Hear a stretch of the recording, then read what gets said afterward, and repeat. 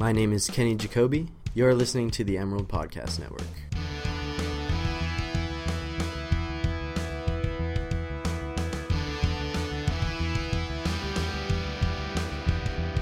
Hello, you're listening to the Emerald Podcast Network. My name is Jack Butler. I'm a sports reporter with the Daily Emerald. Here with Gus Morris, also a sports reporter for the Emerald.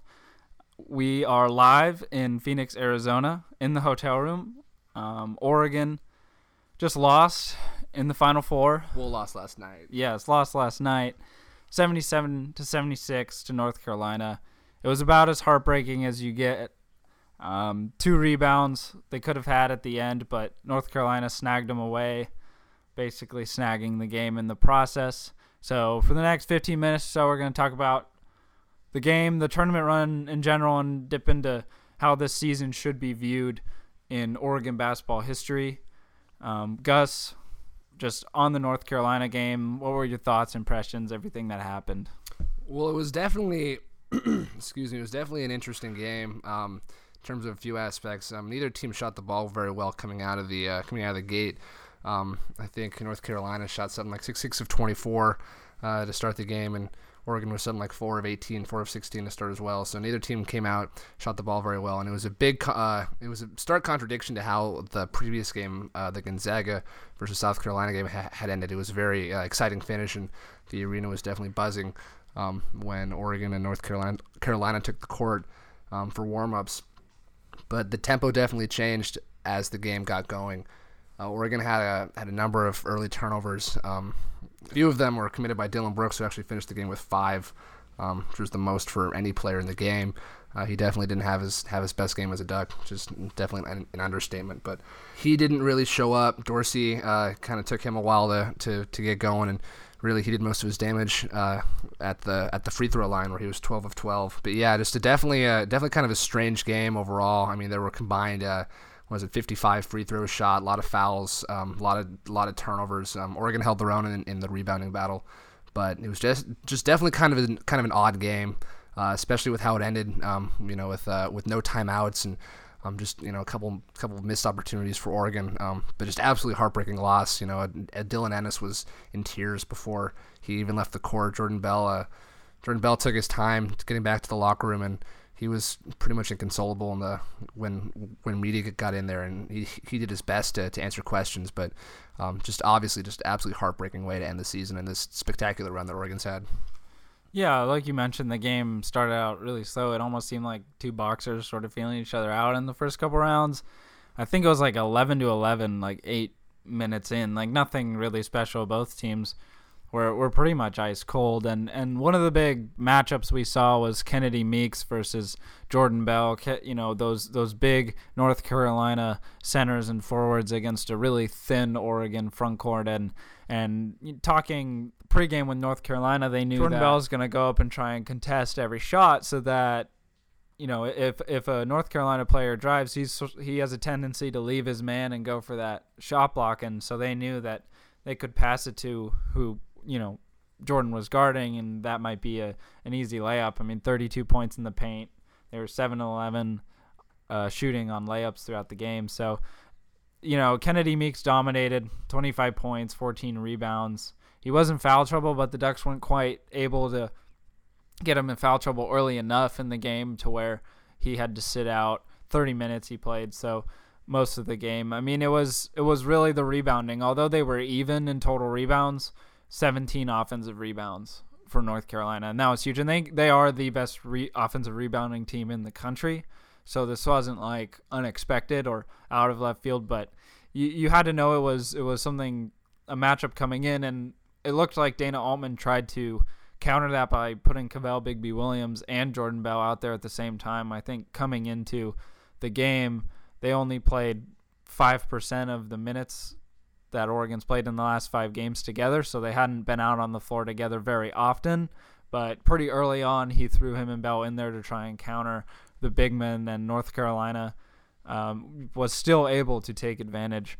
So let's just discuss the last couple minutes, because North Carolina was, throughout the second half, basically kept it within like a 10 to 6 point lead pretty much throughout most of the second half, but the Ducks were able to get it to 1. They got it close throughout the last couple minutes, and they got it to 1. And then North Carolina at the line misses 4 straight free throws, but North Carolina gets both of the rebounds back and ran out the clock on that second rebound when they got it back. Just what were your thoughts on Oregon trying to come back when you were at the game there? What was kind of going through your head, and then sort of analyze that final play? Well, for how bad Oregon played, the fact that they were even in the game, that it was as close as 1 point in the last couple minutes was just kind of astounding to me. They shot something like 32% or something like that in the second half compared to like 48% or 46% in the first half. So they definitely their offense absolutely stalled, and whatever adjustments North Carolina made at halftime definitely proved to give Oregon trouble. A big thing for me too, just like kind of going back to some stats, was how much North Carolina kind of relied on their stars. Justin Jackson. This isn't my thoughts on the last couple final minutes, but just overall, I Justin Jackson and Kennedy Meeks scored 47 of North Carolina's 77 points. It was really kind of a two-man show, and people were wondering how Joel Berry II was going to be, and he only finished. He finished with 11 points, but was 2 of 14 from the field, relatively ineffective. He did hit a big three kind of late in the game to really swing momentum in that kind of 10 to 6 point lead that North Carolina was holding on to in the second half. But yeah, the last couple minutes, starting at 7:48 left in the game, Oregon was down by 9. And they somehow clawed their way back and got within 4 with a minute 20 to go, and that was even without Dylan Brooks, who had fouled out about 30 seconds earlier. And then obviously they get a lucky bounce from Dylan or from Tyler Dorsey, and then Keith Smith records a layup. His last points for Oregon are come off a Keith Smith layup. But having it be a 1 point game that close, and then just having North Carolina kind of choke it away, and then still somehow seal the win. Like I said, it was absolutely heartbreaking. But this has been what the story was coming into this is the North Carolina crashing the offensive boards, and what I really thought was without another big in there other than Big B Williams. Obviously Dorsey and Brooks and Dylan Ennis were crashing the boards, with as much fervor as they have all season. But without a Chris Boucher in there, without another legit big to really help Jordan Bell, hold his own against the staggering front line of North Carolina, you could tell he was exhausted in those last couple minutes, and it obviously showed in the last couple missed box outs he had. Whether it was a mental lapse or he was just exhausted and couldn't fight anymore, or whatever it was. That was really kind of my biggest takeaway was just Jordan Bell was kind of on his own, and he was just dead tired, and you could definitely tell at the end. Yeah, and I think you could tell at the end because on those missed free throws, Kennedy Meeks just really sort of shoved him aside on that second one. But like you were saying, North Carolina didn't play a good game either. And both of these teams, maybe if you're Gonzaga watching this game, Gonzaga defeated South Carolina, and Gonzaga and North Carolina will play in the national championship game on Monday. But if you're Gonzaga, you're looking at these teams and none of them played well. But North Carolina allowed Oregon to creep back in. They didn't score a field goal basically for the last 6 minutes of the game. They got all their points on the free throw line, but the big thing was Oregon only shot 27% from 3, and they were 7 of 26, and they had open shots from 3. North Carolina all game had quality defense, and they were in their face, but there were open shots that Brooks, Dorsey, Ennis, those guys, Pritchard even, just missed that they normally make or that they have made all tournament, and they just, for whatever reason, they just didn't have it at the end. And one thing, this game kind of overshadowed that I wrote about a little was a great Ennis game. He had 18 points, 6 rebounds, 3 assists. He played for 37 minutes, only 1 minute less than Dorsey played. So overshadows a great last Ennis game, but when you can't grab rebounds throughout the entire game, that'll happen. So basically, that ends. Duck players on the verge of tears or crying on their way to the locker room. We got to the locker room after some time, and the first guy I went to was Jordan Bell, and he was deep, sitting in his locker. He was crying. Every question, he had to fight tears to get through. It was a really sad and tough locker room to be at. To sort of pepper these guys with questions was kind of tough because you felt bad. Some guys were handling it differently, but some guys seemed like they were crying or on the verge of tears. And it's really tough. And in a video that came out later, Dana Altman said, it's gonna hurt right now, but looking forward, and when they look back on this season, they did some amazing things. So in terms of the history of Oregon basketball and just this season as a whole, how would you put this in perspective? Well, I think in my personal opinion, this is the greatest Oregon men's basketball team that's ever taken the court. That's better than the Luke Jackson teams. It's better than the Kamikaze Kids. It's better than the 1939 national champions. Definitely. Just the way this team was built with savvy guards, like you have a freshman starting, and you have a seasoned veteran in Casey Benson coming off the bench, and you have a 6th-year player in Dylan Ennis who's been on big stages before. You have guys who can get buckets with Brooks and Dorsey. You have a legit inside presence with Jordan Bell and Chris Boucher, and guys who can do it on both ends. Just what this team was able to accomplish, being a one of the best defenses in the country, and doing what they could on offense, and shooting the ball from 3, and just blowing teams out. What was it? They posted something like a 13 point differential in their wins, and which was like something like top 15 in the country. This team was just absolutely special, and I think that when this game does kind of wear off, and when the hurt does finally go away, that they will be able to look back and say, hey, this run was absolutely special, and we were able to take Oregon to its first Final Four in almost 80 years, and that's something that they're always going to be able to have. Yeah, and it's hard, and they'll think back to this North Carolina game and what could have been if they had shot a little better. Everybody's going to focus on the 2 rebounds, but even if they had gotten one of those rebounds, they still would have had to have a pretty miraculous play at the end there to win. So I agree with you. I think this is the greatest Oregon basketball team ever. I think it's the greatest season of all time. Obviously, they won the championship in 1939, but there were 8 teams in that tournament, and at the time the NIT was the big tournament, so it wasn't even like they really won the premier tournament of that time. But real quickly, you wrote about this in a column after the game, and I sort of want to ask you about what maybe the difference that Chris Boucher might have made in this game. Obviously, they needed big men out there, and we talked about sort of the weak side layup that North Carolina was able to get pretty often. What do you think maybe the difference Chris Boucher would have made there, or any at all? Yeah, obviously it's hard to tell. Just speculating about what a player's impact could have been if he had played. Obviously it's impossible to actually know what would have happened if the situation was different. But I'm gonna doing my best to speculate.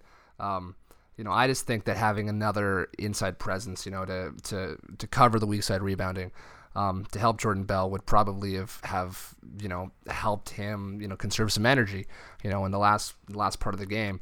Obviously Chris Boucher is not the imposing figure that Jordan Bell is, and he probably would have been pushed around by Kennedy Meeks and Isaiah Hicks, but just having another rebounder there would have absolutely been huge. When Jordan Bell is getting 16 rebounds and the next highest on the team has 6, that absolutely would have been huge. Also, just Chris Boucher's ability to shoot the 3 would have forced one of North Carolina's inside players to step out and guard him from three, which would have opened up more driving lanes for guards. And that was a big thing too, was anytime Oregon would try to drive, they would be met with North Carolina's long defenders. Justin Jackson, Theo Pinson were given Pritchard, Brooks, Dorsey problems all day. And that was definitely huge. And if Boucher had been there to spread the floor out, it definitely would have given them more room to operate. But yeah, just not having Chris finally caught up to them, and this run was absolutely special, and they made it here, to the Final Four without him. But again, you can only go so far without one of your best players. Yeah, it was really, I think in one of these games he would have made a big difference, and at least having one more guy to throw out there, at least having some depth, and a lot of these Oregon players got heavy minutes. And again, they only lost by one. Right. And it was still without Chris Boucher. Yeah, really impressive. Really quickly, just kind of one final thing before we have to get out of here. What are your thoughts on, so Brooks, Dorsey, and Bell they do have eligibility remaining, obviously, but those are sort of the top, three guys on the team. What do you think the odds are, based on really, no information, or if you do have any little information, what do you think the odds of them coming back, leaving? For me, I think if I'm Jordan Bell, I go. I don't know if his stock gets much higher unless he really develops a really strong offensive game, which is possible. He made huge strides this year compared to last year, but I think to me, he's the guy that might be most likely to go. I think Brooks is kind of on the edge, and, I think it would do Dorsey, he could do a lot by being the man for an entire year here at Oregon before he goes to the NBA or anywhere professionally overseas, whatever that may be. Just what are your quick thoughts on that? Yeah, I mean, I kind of agree. I think if the most likely guy to go is Jordan Bell. Now, I mean, that being said, after a game like this and seeing how distraught he was and just seeing how he feels like he let his team down, I would be surprised if he came back, but after a game like last night, it wouldn't be entirely shocking to me. But I think Jordan Bell is probably the most likely to go, and I've seen several mock drafts with him as a late first round pick, early second round. So I mean, if he wants to get paid, he certainly could leave and follow his dream of being an NBA player. I think the second most likely player to leave is Brooks, as you said. He's probably a second round pick, middle second round, early second round, late, wherever. But I don't think he's a first round pick. I think he would definitely benefit with one more year coming back. But I don't think if he wants to, he will come back, obviously. But anything, honestly, with Brooks, anything could happen. It's no one really knows. Yeah, Tyler Dorsey, I think, is the third guy on the list. He could definitely test the waters overseas and kind of see what he can do over there, and maybe develop his game against some stronger competition. I don't think he's quite ready for the NBA. I don't really see what position he would be. 6'4", he'd probably be a very undersized shooting guard, and guys in the league are 6'6", 6'7" as shooting guards, and he'd just be very undersized at that position. And I don't really see him as a point guard in the NBA. He's not really a facilitator, doesn't have the ball handling skills. And I think he definitely would benefit from a year coming back. Obviously, Ennis is gone. Boucher is gone. Their careers at Oregon are over. And a lot of the question marks are going to be around Dorsey, Brooks, and Bell and what happens next year. I wouldn't be very surprised if Bell was gone. If Brooks leaves too, good for him. He's going to go get his money. And if Dorsey leaves, then it could be a rebuilding year next year in Eugene. Obviously they have Troy Brown coming in, 5-star recruit, and they are still in the running for Brendan McCoy, who's a 5-star center power forward, who would be a huge addition, probably the biggest get for Dana Altman so far, if he does decide to come to Oregon. But he has some strong offers from Arizona and Michigan State as well. But yeah, this team could look drastically different next year, and it without Ennis and Boucher, it will already be different, but it could definitely be dramatically different. That's all the time we have today. I know it's been incredible covering this team throughout their journey, and we will see how it works out in the future. Again, that's all the time we have. I'm Jack Butler. To hear more from the Emerald Podcast Network, you can subscribe on iTunes and SoundCloud and listen to these episodes right on the Emerald homepage at dailyemerald.com. Thank you for listening.